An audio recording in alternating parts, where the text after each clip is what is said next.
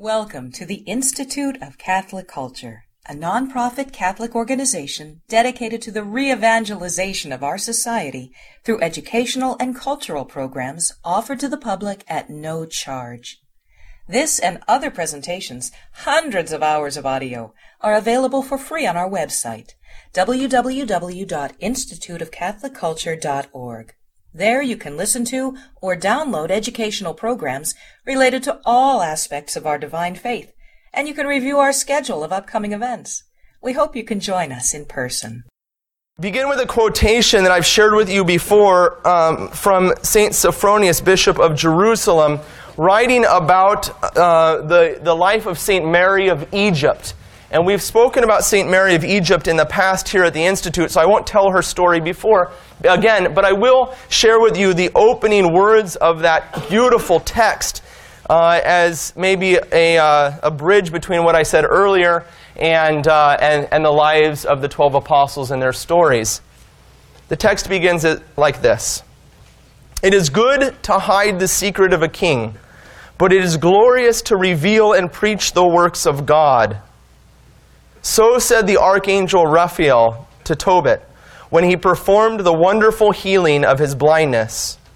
Actually, not to keep the secret of a king is perilous and a terrible risk, but to be silent about the works of God is a great loss for the soul.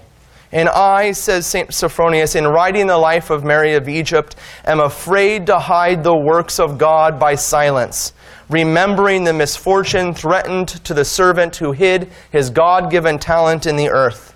I am bound to pass on the holy account that has reached me. And let no one think, and this is what I want you to pay attention to, and let no one think, continues St. Sophronius, that I have had the audacity to write untruth or doubt this great marvel. May I never lie about holy things. If there do happen to be people who, after reading this account, or as we could say, these accounts, if there do happen to be people who, after reading these accounts, do not believe them, may the Lord have mercy on them, because reflecting on the weakness of human nature, they consider impossible these wonderful things accomplished by holy people. But now we must begin to tell this most amazing story which has taken place in our generation. I place that here before us not because St. Sophronius is writing about the 12 apostles, because, as I said earlier, there is a certain type of person today who doubts that miracles can take place. In fact, they doubt very sadly, they doubt that someone can live the life of holiness, especially in the face of an attack, a physical attack especially. We are going to read and learn about the lives of the 12 apostles, great and holy men that went before us, that walked the way of Christ before us, many of whom died for their belief in Jesus Christ, many of whom healed people of their illnesses and even raised people from the dead.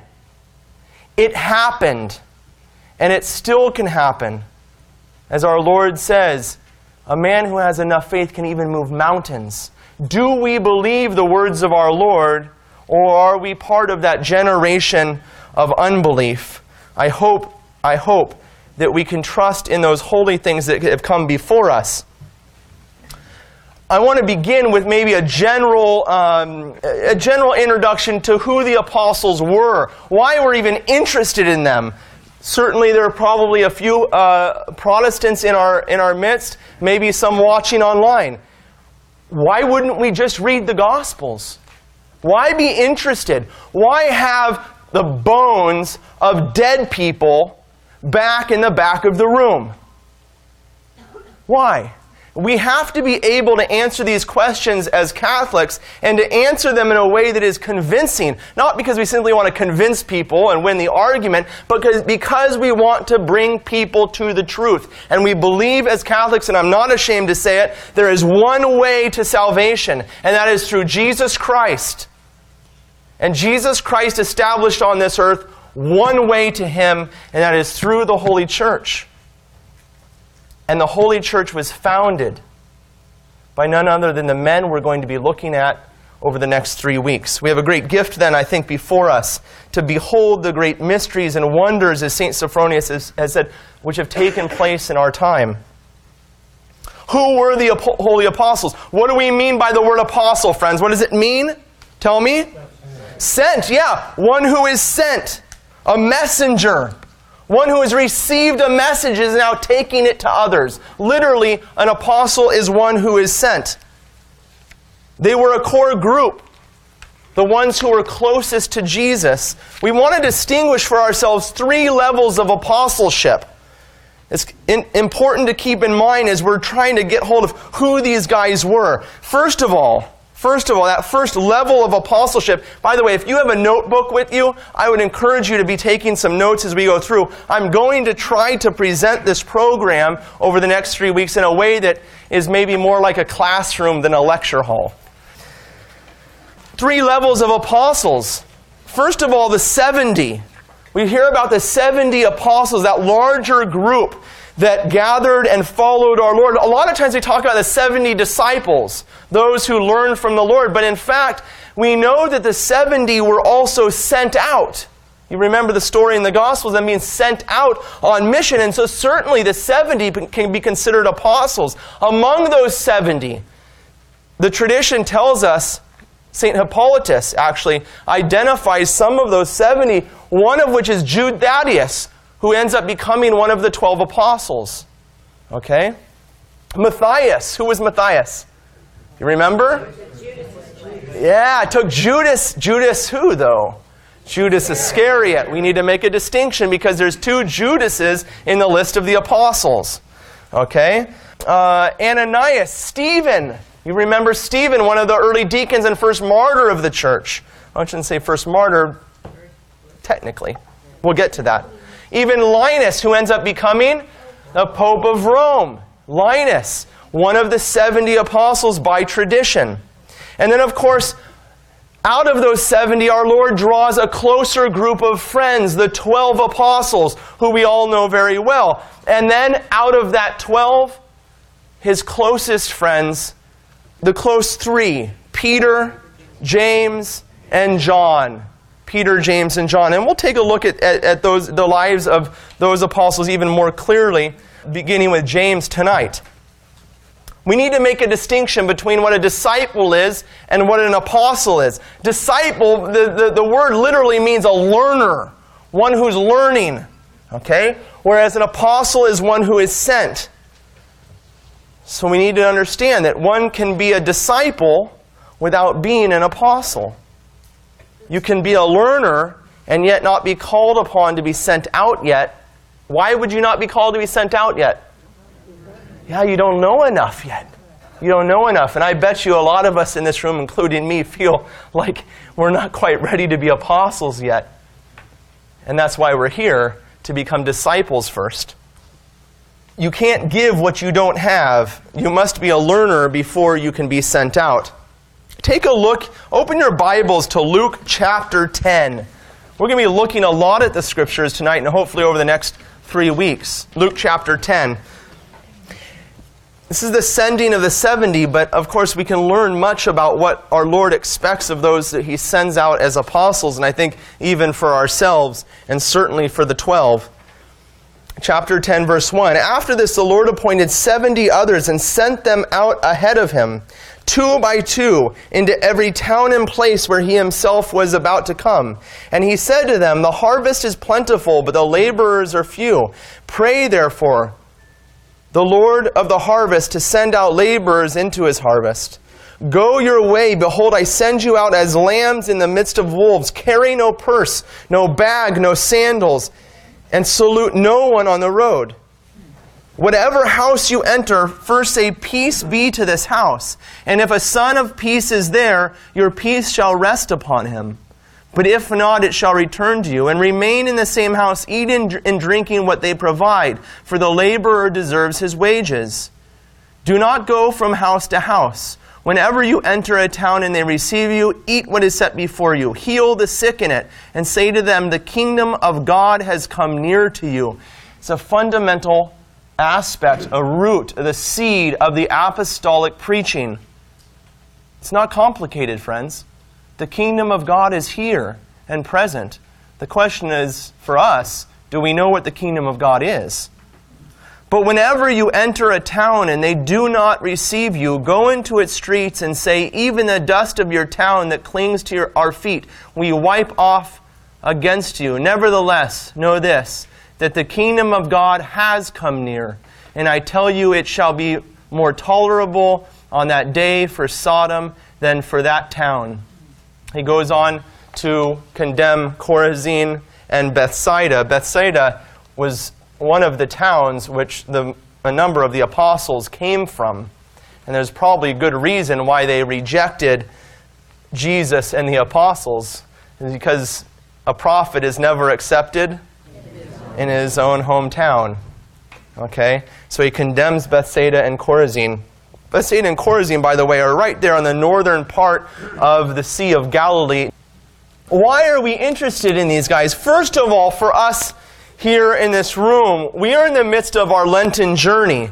And the apostles set before us a model of how to journey with the Lord. What it means to leave the comfort of our home, to set aside the comfort of our home, the comfort of the things that we become used to.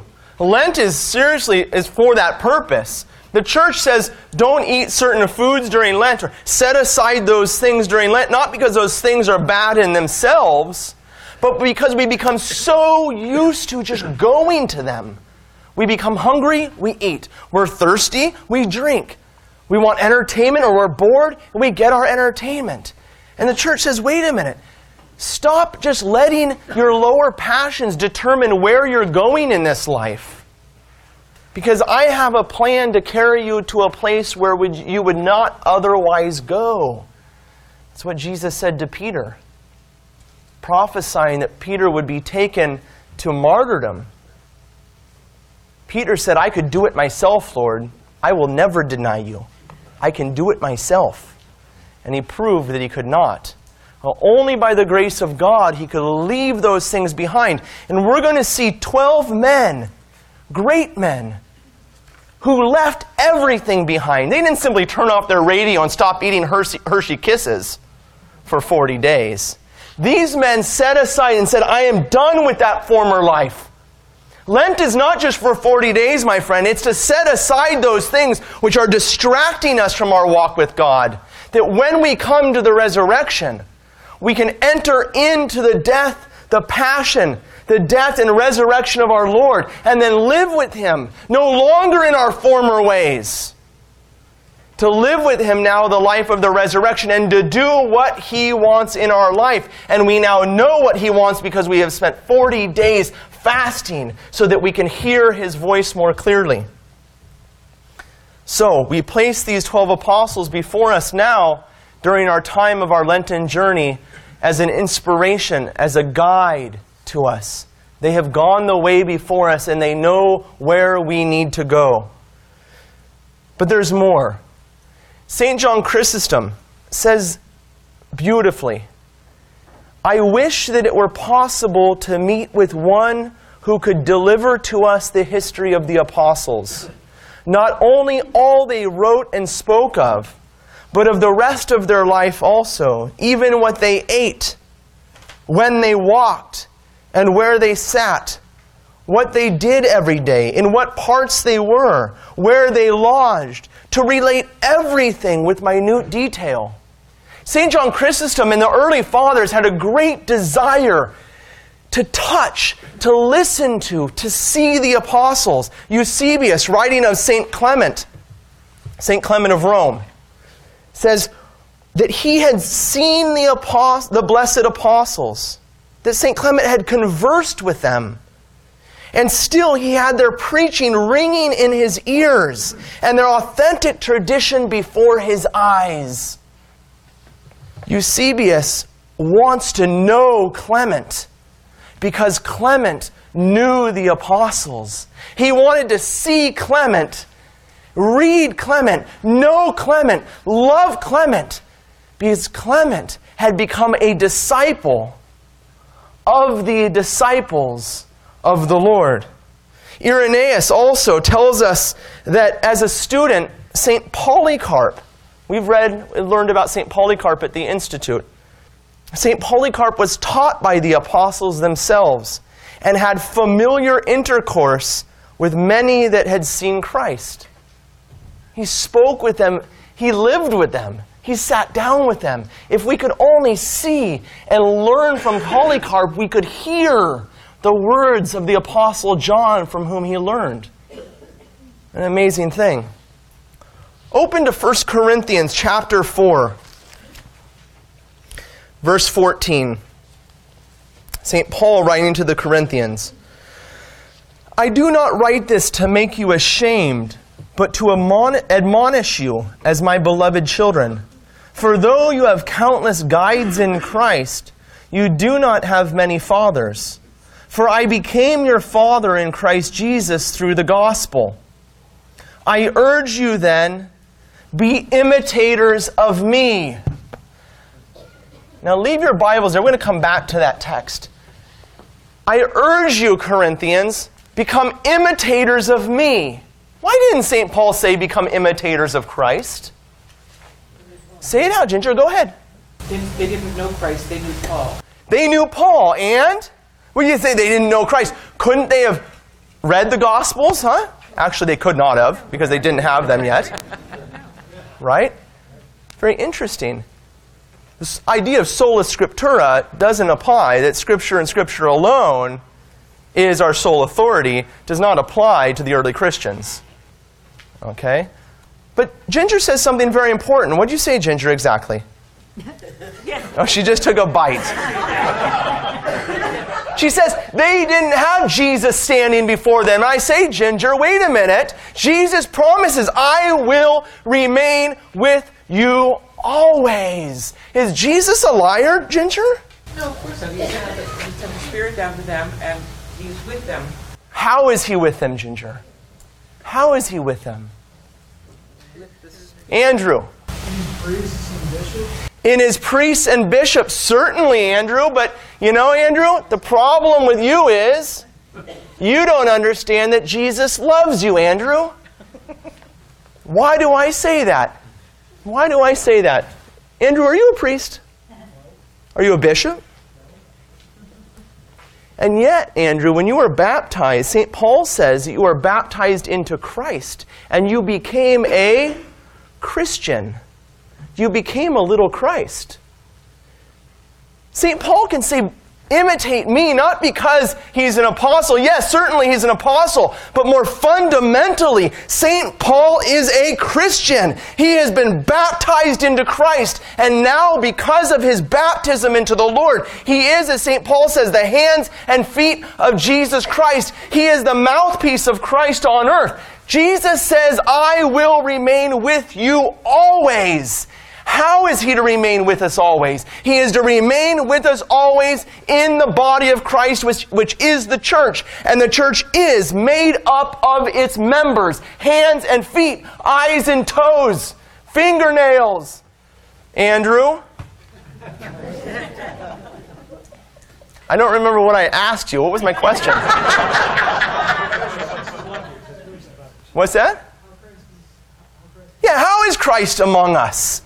Yes, certainly he is here among us in a very special way in our priests and bishops. Forget the deacons, by the way. Andrew forgot about the deacons, but I won't hold that against him. But he is here present among us also in each and every member of the body of Christ. And this is fundamentally important to understanding why we are reading about the apostles. Because those who meet Christians meet Christ himself, period. Be imitators of me, Corinthians. Be imitators of me because I have been transformed into Christ Jesus. It is no longer I who live, St. Paul says, but it is Christ who lives in me. I have set aside the former life. I have left those ways. And now my sole object in this world is to do the will of God so that those that speak with me will hear the words of God. Those who watch me will see one who is walking in the ways of the Lord. They will look at me and they will say, there is a Christian. The apostles were the first ones that received that gift of the Holy Spirit. The first ones to go out as Christians among the wolves. St. Clement of Rome, again, says the apostles received the gospel for us from the Lord Jesus Christ. Jesus the Christ was sent from God. Thus Christ is from God and the apostles from Christ. In both cases, the process was orderly and derived from the will of God. The apostles received their instruction. They were filled with conviction through the resurrection of our Lord Jesus Christ and with faith by the word of God. And they went out full of conviction in the Holy Spirit, preaching the gospel that the kingdom of God was about to come. Look back at 1 Corinthians 4:16 with me. Notice that he goes on now. From verse 16, I urge you then be imitators of me. Therefore, and what's going on here? St. Paul can't come to the Corinthians, so he writes them a letter. And he says, I want to come and visit you, but in the meantime, I'm sending Timothy, my disciple, to you. Timothy was a disciple of St. Paul. And notice what he says. Therefore, I sent to you Timothy, my beloved and faithful child in the Lord, to remind you of my ways in Christ, as I teach them everywhere in every church. Does St. Paul have any doubt at all that Timothy is going to teach exactly what St. Paul taught? Absolutely not. He is 100% confident that his disciple, who has become a learner, a disciple, is now ready to become an apostle. And there is absolutely no doubt that when he goes out into the world, he is going to do nothing other than what he learned. As St. Paul did nothing other than what he learned. And St. Peter did nothing other than what he learned. So that those that meet the apostles will hear the words of Jesus Christ ringing in their ears, coming forth from the mouth of the holy apostles. Take a look at 2 Timothy. 2 Timothy chapter 2. I've read you this text many times because it is so important.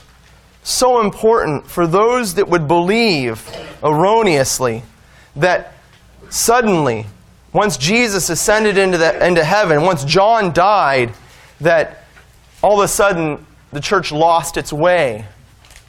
Nonsense. Absolute nonsense. Chapter 2, verse 1. 2 Timothy chapter 2, verse 1. This is St. Paul writing to his disciple Timothy, who we just learned about in Corinthians. You then, my son, Timothy, be strong in the grace that is in Christ Jesus, and what you have heard from me before many witnesses, and trust to faithful men who will be able to teach others also. Now listen to that. You then, my son. Now, who does St. Paul learn from? He learned from Christ appeared to him. Christ appeared to him, and he says he was taken up almost as like into the third heaven. And as I've said to you before, what does he not see who sees him who sees God? What does he not see who sees him who sees God? Because when you look into the eyes of God, what God sees is revealed to you. This is why St. Paul can write so beautifully about the mystery of the church. St. Paul, the first generation. St. Timothy, the second generation now. The apostles handing on the faith to the next generation. But notice what he says. And what you have heard from me before many witnesses, entrust to faithful men, third generation, who will also be able to teach others, fourth generation. You have a concern among the apostles, and this is one of the missions of the apostles. I would say the mission of the apostles was twofold, although we could probably say 3 or 4 other things. But I'd like to focus on 2 aspects of their mission. And one was to guard the truth against heresy, against error. And they took that job seriously. And you say, well, how do you know that, Deacon Sabatini? I'll tell you why. Because they left their homes, their families, and they died for it. You don't die for something that you're not serious about. They believed what they had received, and it became their life mission to hand it on faithfully. It was their mission to hand that truth on. That truth which they had witnessed, which we hear St. Paul talk about to St. Timothy. What had they witnessed? What was it that they had seen that was so fundamentally important that they had to leave their homes and go out into the world? What was it that we write libraries and offer degrees about? That here men who had little learning were able to go out and proclaim and convert the world. Turn with me very quickly to Acts chapter 1. Actually, it's chapter 2. When the day of Pentecost had come, they were all together in one place. You know the story well, the story of Pentecost. Come down with me then to verse 14. Peter, standing with the 11, lifted up his voice and addressed them. And of course, the first attack they make is, these guys are drunk. Okay? He goes back, he quotes Joel, because the prophet Joel says that when the Messiah comes, there will be a new wine which is poured out in Jerusalem. So he quotes Joel to remind these people of what the prophets had said would happen and was being fulfilled in their midst. Okay? But as soon as he defends what they're doing and that they're not drunk, in verse 22, he turns to them and says, "Men of Israel, hear these words." And this is the kernel, the seed of the apostolic preaching. "Jesus of Nazareth, a man attested to you by God with mighty works and wonders and signs, which God did through him in your midst, as you yourselves know. This Jesus, delivered up according to the divine plan and foreknowledge of God, you crucified, you killed by the hands of lawless men. But God raised him up." Period. The center, the heart of the apostolic preaching was the mystery of the resurrection of Jesus Christ. Period. There was a man who rose from the dead and solved the greatest crisis which men face upon this earth, that we will all someday face death. There is a man who has solved that problem. The heart of the apostolic preaching. They were witnesses to that authentic teaching of Jesus Christ, as we see, if you want to turn very quickly to Matthew chapter 28. Matthew chapter 28, to the very end of the Gospel of Matthew. The final words which Jesus gives to his apostles in chapter 28, verse 19. "Go therefore and make disciples of all nations, baptizing them in the name of the Father and of the Son and of the Holy Spirit, teaching them to observe all that I have commanded you." This was the mission of the apostles, to hand on, without addition, without compromise, the authentic teaching of Jesus Christ, and ultimately to hand on the news of the resurrection. They were to be shepherds and guardians of the flock of God. Who was the first apostle? Who was the first one sent by God? John. Who? John the Baptist. Ah, John. Nice. Yeah, you went to the Holy Land with me. Turn to the Gospel of John chapter 1 very quickly. I heard Andrew out there. I think I heard Peter come out over there. Look at John, the Gospel of John chapter 1. Verse 6. Chapter 1, verse 6. "There was a man sent from God." One who is sent is an apostle. There was one sent from God whose name was John. He came for testimony, to bear witness. What's the word witness? It's another word for the word witness. Back to the Greek. A martyr. An apostle is one who has been sent because he is a witness. He is a martyr already. And now, that martyrdom oftentimes comes in the flesh. because we call him a martyr because what we see him do in the flesh, setting aside his own life for the life of God, has already been done because he has seen something so powerful, so moving, that he knows his former life is worth absolutely nothing in comparison to it. He leaves everything behind because he has witnessed the one truth which is life-changing. That God loves us and he wants to share his life with us. And when we share the life of God, we receive the gift of immortality because God's life knows no end. And those who have God's life in them can never die. We will live with God forever. That is the central mystery of our faith. Everything else is in addition to it. If you want to know what to talk with people about when you want to share the faith with them, talk to them about the resurrection of Jesus Christ. Everything else will take its place. Mary, Peter, confession, all of the other aspects of the faith will fall into place if we can simply preach the mystery of the resurrection of Jesus Christ. That he loves us and he wants to share his life with us. That is why he came, period. They went forth then with the ringing in their ears of the words of God.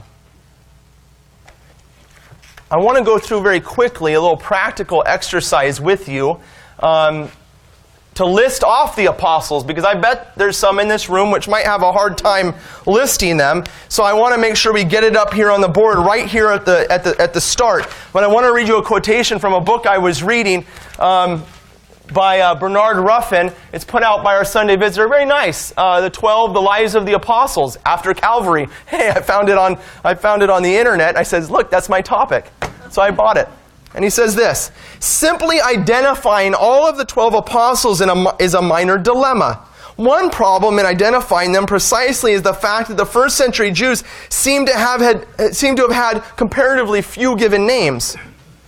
In the New Testament alone, there are 11 different men named Simon, 6 named Jude, 9 named John, there are 6 Jameses, 5 Josephs, 7 Marys, 2 Philips, and even 2 other men named Jesus beside the Son of God.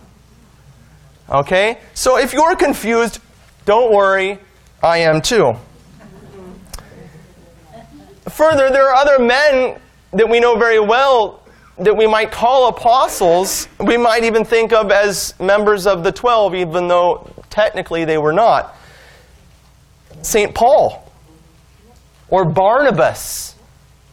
These were men that were close to our Lord and close to the apostles, but don't technically fit into our 12. We also need to keep in mind that 2 of the evangelists that wrote the Gospels were not apostles. Who were they?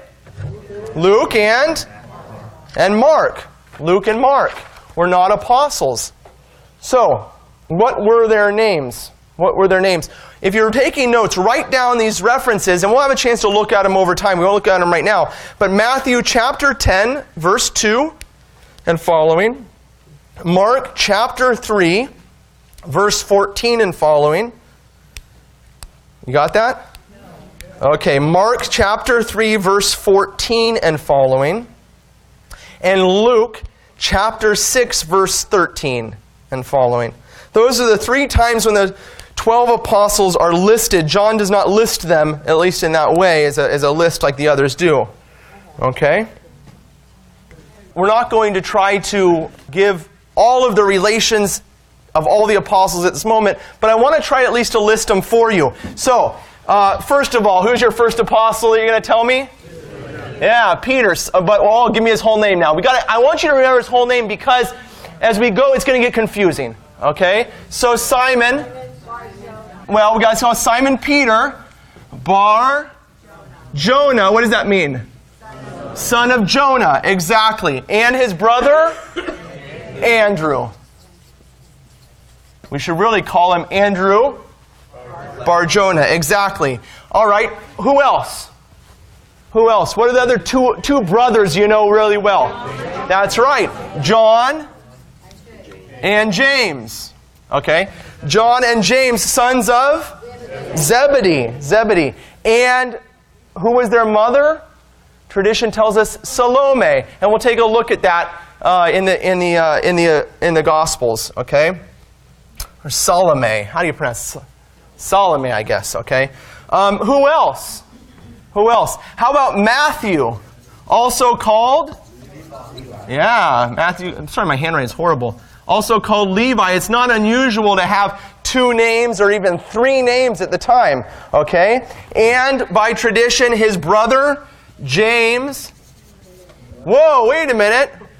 We got 2 James, so we better identify who this other James is. This is James the Greater. Why they called him the Greater is not exactly clear. Okay? The greater, the bigger. He could have been a bigger guy. The older, possible. Okay? And James the lesser. Poor guy. Okay? I'm going to go ahead and mark these like this because here we have brothers, families. It's very important to understand this. Jesus was calling together his best friends. His best friends. He wasn't randomly picking people out of the crowd. Okay? He knew these guys. So you have brothers, you have families. Okay? Who else? What about Jude? Jude has a second name in the Gospels. Thaddeus. Jude Thaddeus. And his brother? Simon. Also known as Simon the Zealot. Simon the Zealot, the brother of Jude.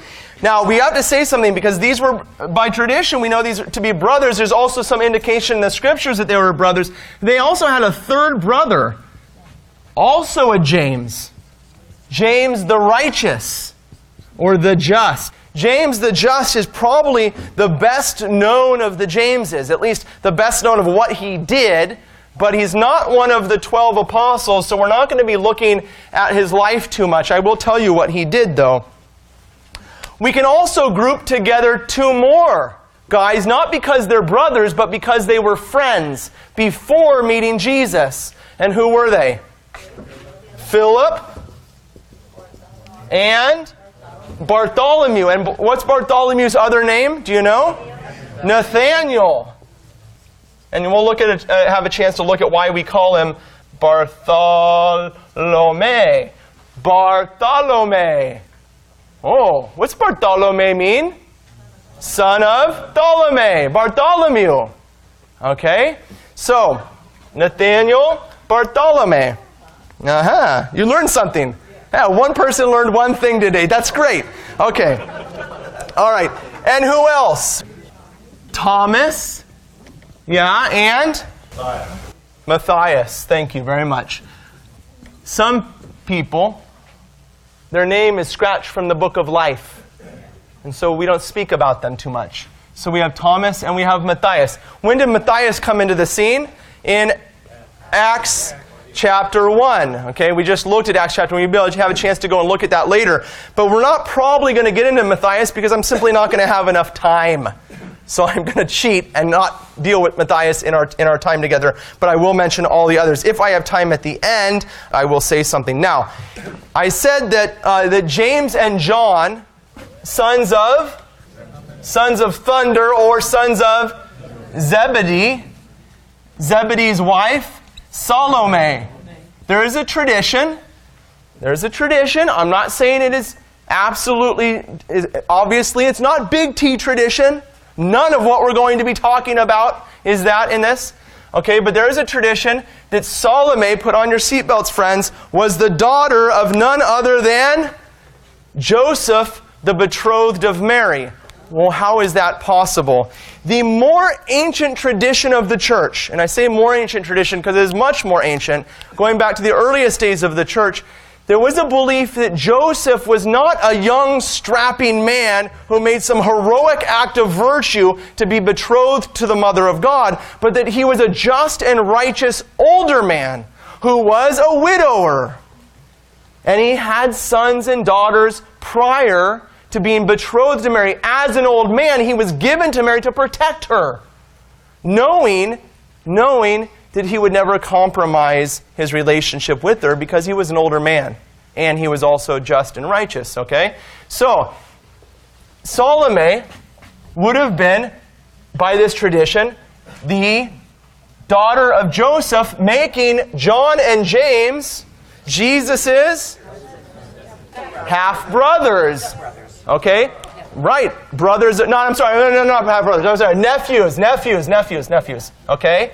And that Jude and Simon, that Jude, Thaddeus, and Simon were brothers of Salome and also sons of Joseph, which makes James the Just also a son of Joseph and a half-brother of Jesus. They are mentioned in the Gospels as brothers of the Lord. Now we always say, yes, but that means cousins. That means cousins because we're trying to defend that Mary was ever virgin. But the fact is, the most ancient tradition of the church is that Joseph had sons and that James and Jude and Simon were three of those sons along with Salome, his daughter. Okay, again, you don't have to believe that.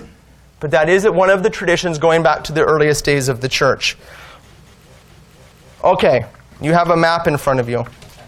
One of the traditions which was handed on and written down by Eusebius the historian. Now Eusebius lived or died around 340, so he was a 3rd century historian of the church and wrote down a lot. We're indebted to Eusebius for quite a bit. And he tells us that on the day of Pentecost, or just after the day of Pentecost, that the apostles came together and discussed the fact that the Lord had told them that they were to go out into the world. They then drew lots, each one of them drawing the place in the world which they were to be sent.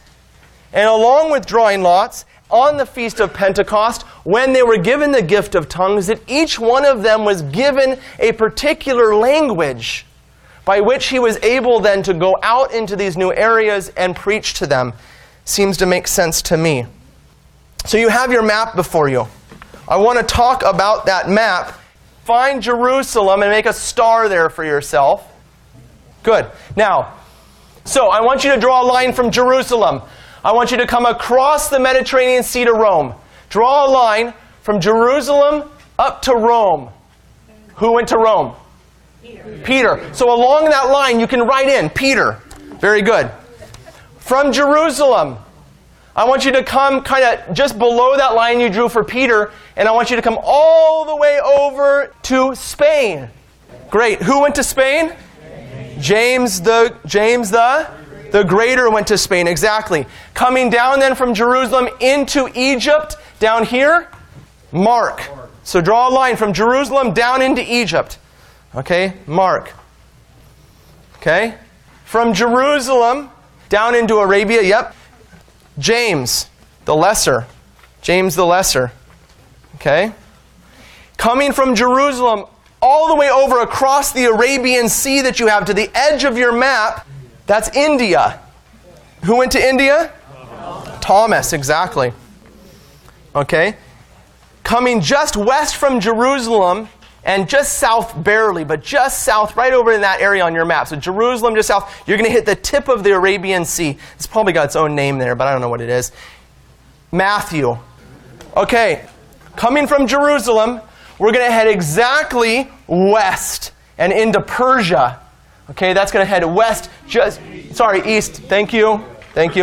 West all the way past that tip of the Arabian Sea and into Persia. And eventually into Iran. We'll talk about him. Simon. Okay? Simon the Zealot, exactly. Okay? Coming just north of where Simon went, so you can just kind of arch over the top of him, and still going into Persia, Bartholomew. Nathaniel, right? Nathaniel Bartholomew. Okay? Coming up north then, in between the Caspian Sea and the Black Sea, you see that piece of land that comes through there? It kind of does a little zigzag. That's Armenia, that area up in there. That's Armenia. Okay?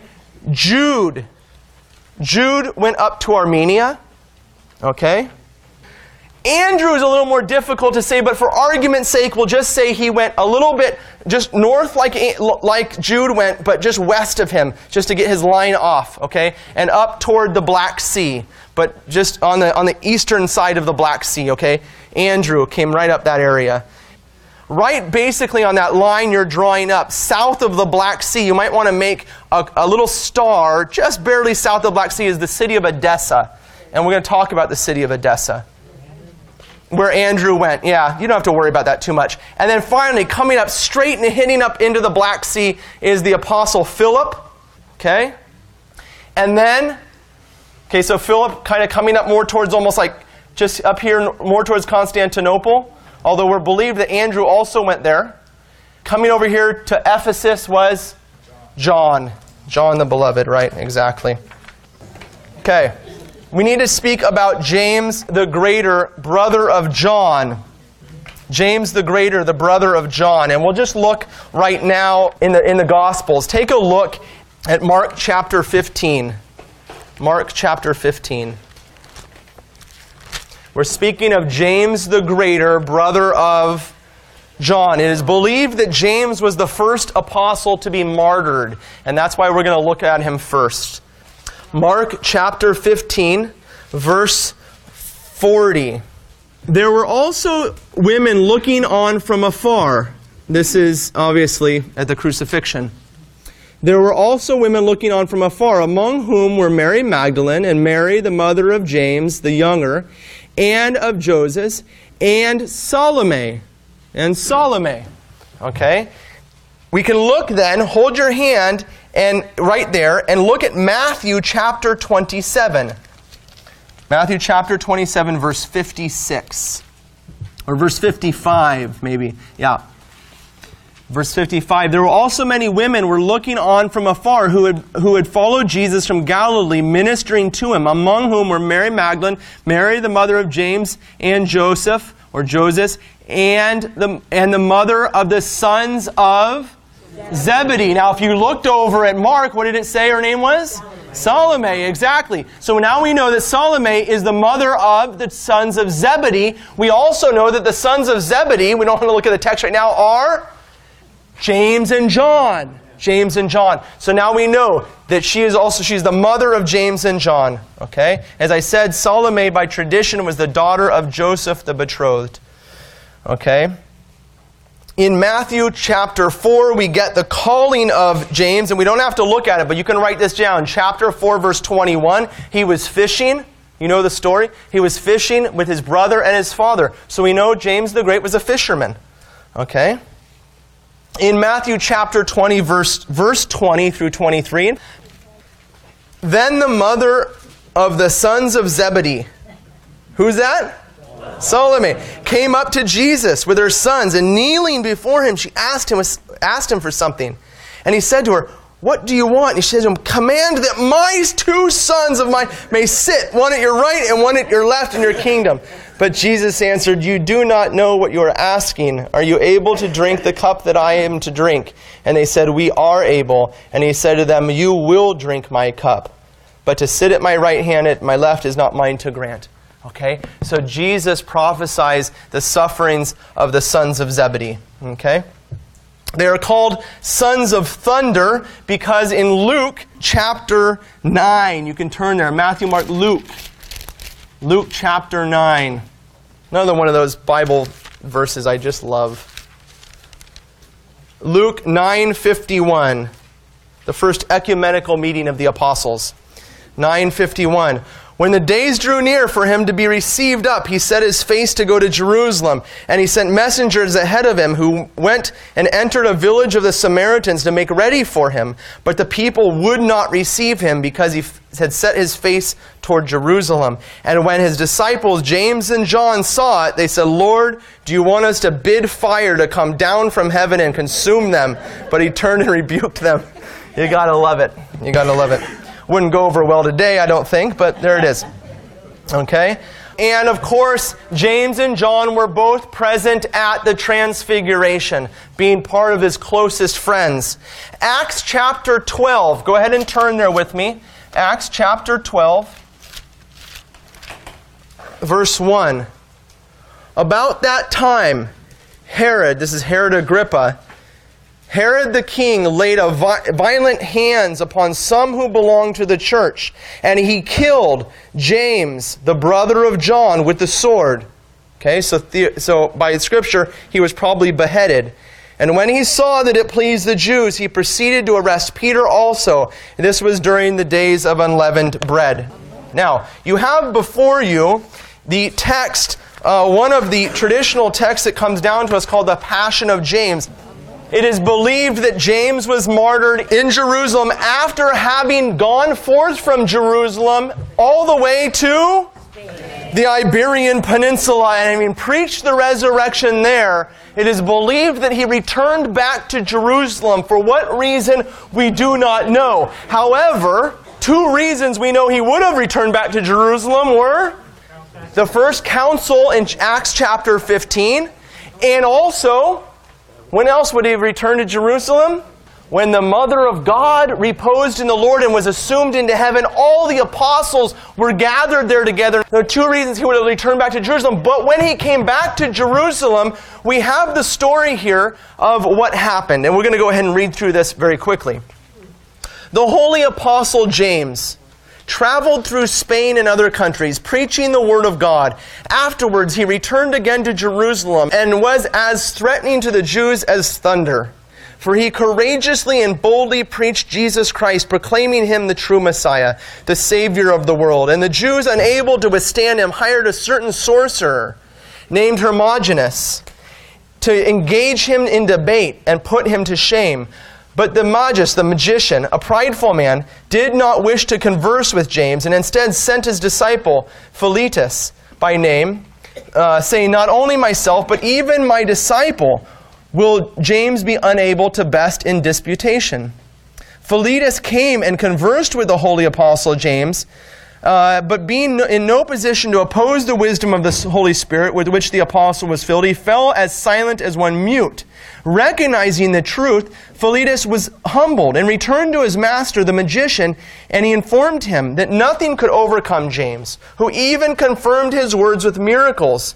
Moreover, Philetus advised his teacher to abandon his lore of sorcery and become the disciple of James. But the prideful Hermogenes summoned up demons by his spells and commanded them to hold Philetus in a certain place in bonds, so that he would not be able to come from the spot. And he added, let us see how thy James will deliver thee now. On learning this, the apostle sent his towel. You remember the story in Acts of the Apostles, don't you? When the sick asked for napkins or cloths to be touched to the apostles and brought to the sick so they could be healed. Okay?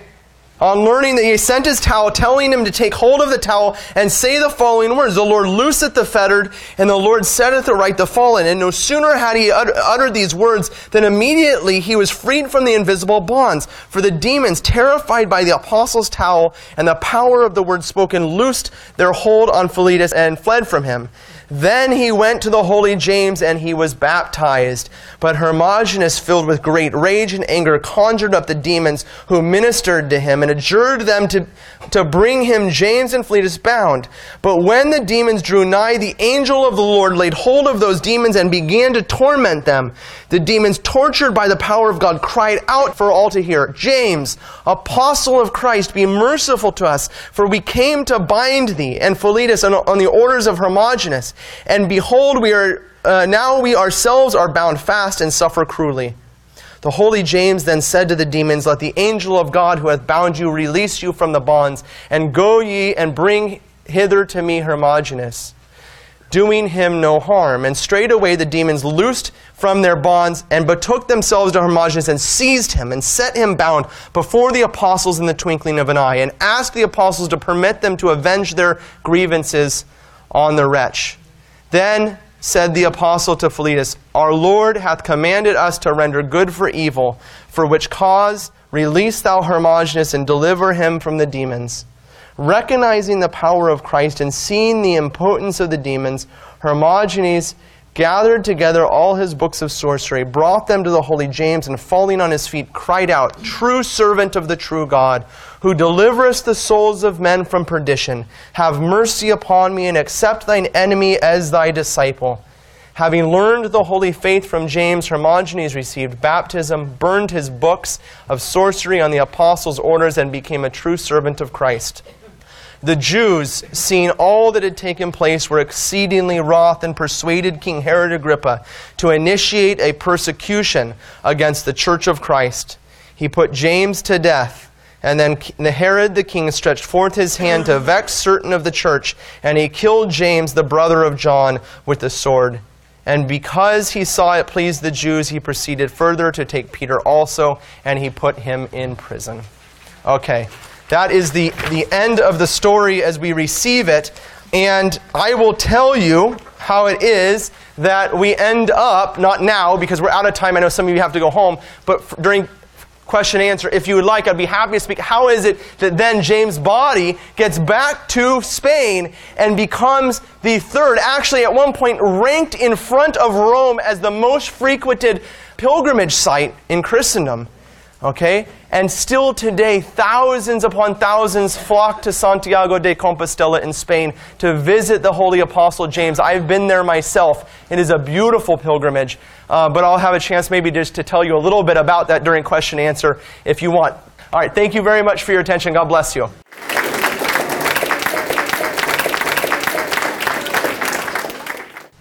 All right, question and answer.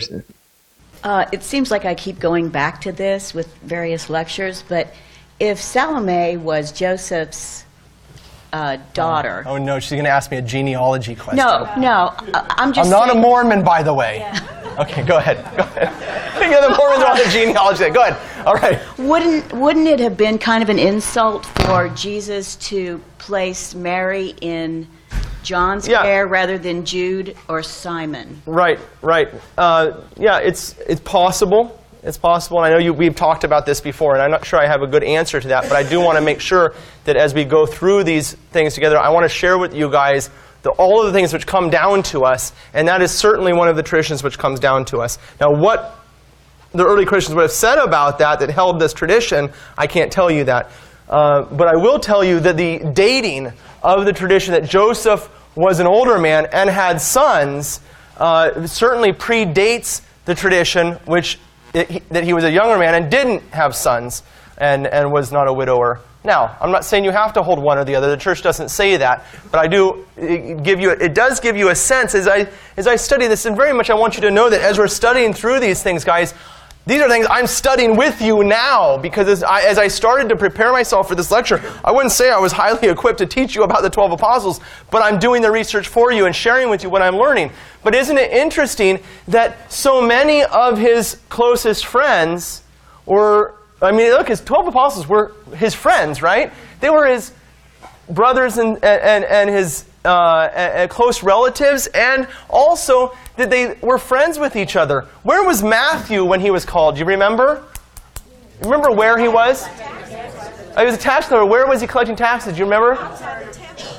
No, thank you, in Capernaum. In Capernaum.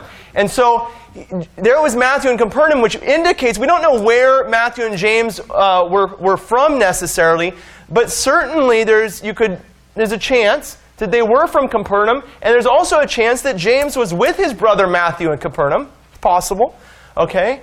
And so you have all of a sudden this drawing together of these guys that are not... I think sometimes we have the sense that Jesus walked around, he was just like, all of a sudden he appears and they see a guy like, come with me. And they're like, okay.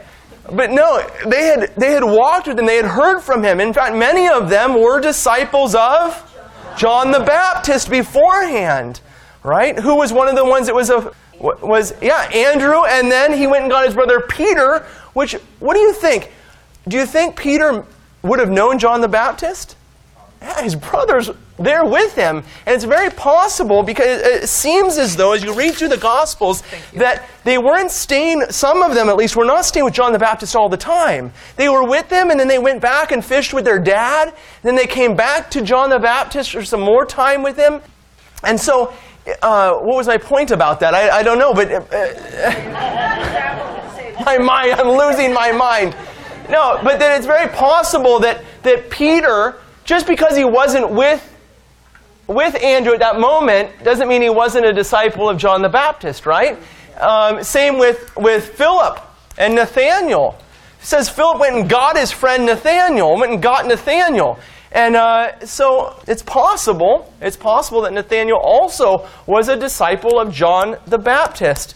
And it's just fascinating because these were his friends and his family, right? The ones he was closest to. And all of a sudden it becomes a very beautiful thing to learn about the apostles because you're learning about the family of God. Okay?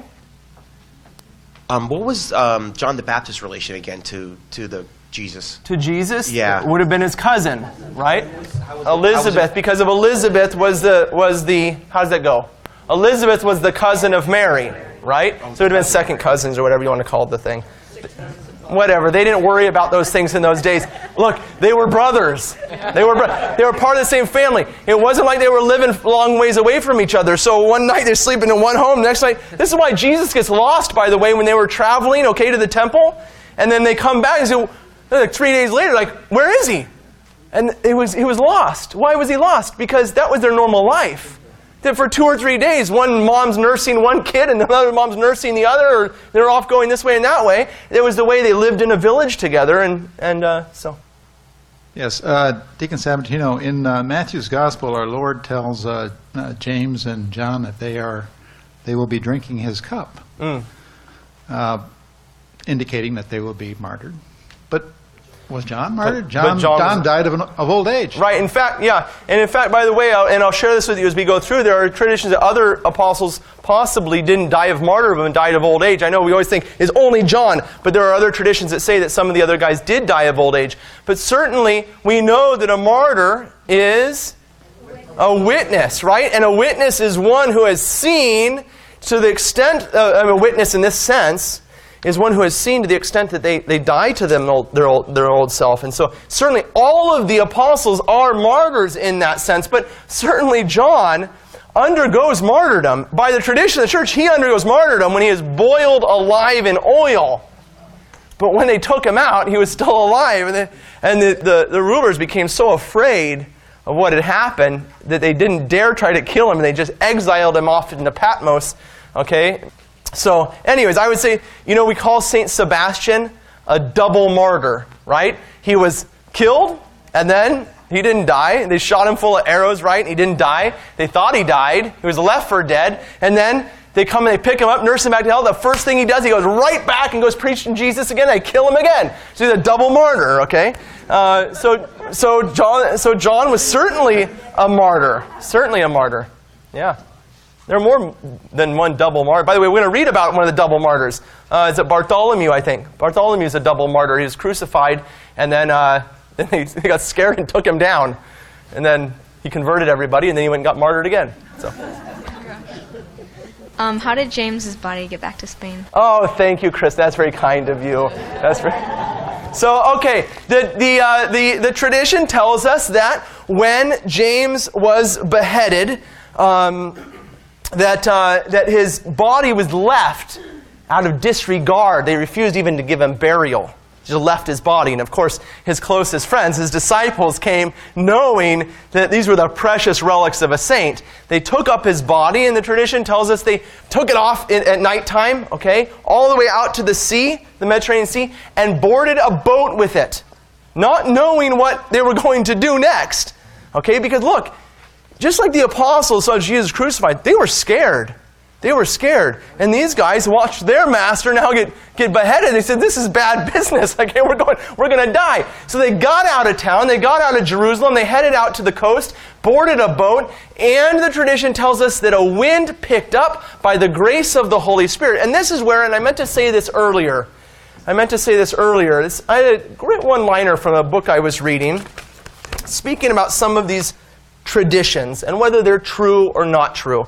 And he describes them as, some of them as fictional accounts based upon real events. And I liked that. Fictional accounts based upon real events. As every aspect of the argument between James and Hermogenes accurate? Well, there wasn't a guy probably sitting there, writing it all down. So how do we receive these things? How are we to receive them today? What value are they to us? Certainly, there's historical basis for these things. But certainly, as a friend and as a follower, you're going to want to tell the story and tell it beautifully and even more beautifully, right? When you see someone great or you remember how your grandmother made pasta, this is for me anyways, okay, she made pasta, and for my kids, I embellish the stories. I want to make it as most awesome as I can, right? And that's exactly what took place in these stories. That certainly there is some embellishment, but does it mean that they're not helpful to us and tell us some historical truth? And they do. So anyways, the story goes that the angels took James's body on that boat and swept it in a great wind off the shore by the grace of the Holy Spirit. Well, who are the angels? Who are the angels in the church? The angels in the church we are the angels in the church. Don't we stand and say, "Holy, holy, holy" during the liturgy? Huh? Doesn't the deacon stand at the altar as an angel of God in the Byzantine tradition with a fan with the angel's wings flapping over the holy gifts? Okay, the deacon stands as an angel. Who were the angels? They were his friends who had been sent from God to take his body now to safety. And so the tradition is that the wind picked up, carried the boat across the Mediterranean Sea, through the straits, off the map, right there, the Straits of Gibraltar. They came up the west coast of what country? Or what? Yeah, Spain. Exactly. The Iberian Peninsula. Came up the west coast of the Iberian Peninsula, and there came close to the land. Now, what is the symbol of the Apostle James? The shell. The shell. If you go over to St. James in Falls Church, you will see James standing there with a staff and his shell. The staff representing the pilgrimage to Santiago, but that shell is a symbol of James. Why? Because when the boat that was carrying the body of the apostle drew near to the shore of Spain, the story goes that there was a man riding a horse, and that horse, sensing the presence of the apostle, turned its head and ran directly into the sea and drove down into the water with the rider on it. And the disciples of James who were on the boat and the men standing on the shore watching this happen were horrified. The man had died. He had been drowned into the waters. And then, coming with force out of those waters was that horse, with the man riding on it, now covered in barnacles and shells. The first miracle associated with the Apostle James. And since that day, the shell has become the symbol of the Apostle James. Okay. The belief is that the bones of the apostle were buried in James and forgotten, lost for 7 centuries. Okay? And in the 8th century, what happened in the year 711, friends? The year 711, Islam crossed the Straits of Gibraltar and conquered the Iberian Peninsula. It was at that time that a monk in the north, where Santiago is today, in the northwest side of Spain, was walking, saying his daily prayers, and saw in the earth a mound glowing with light. He began to dig that spot and uncovered a sarcophagus written the Apostle James on it. It was taken out, and then the king of Asturias was called in, and he commanded that a church be built on that site. That became the location of Santiago de Compostela, where the pilgrims then began to come from all over the world. I would love someday to take the Institute of Catholic Culture on the pilgrimage of Santiago de Compostela. We'll see. We'll see. Okay. Any other questions? That's too long. That's enough, right? God bless you. Thank you very much for coming tonight. All right.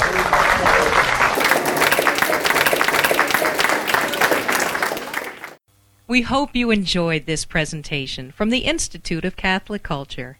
If you'd like to learn more about the mission of the Institute and how you may become a part of this important work, please visit our website at www.instituteofcatholicculture.org or call us at 540-635-6900. 7155. And may the glory of Christ Church be ever more manifest upon the earth. St. John the Evangelist, pray for us.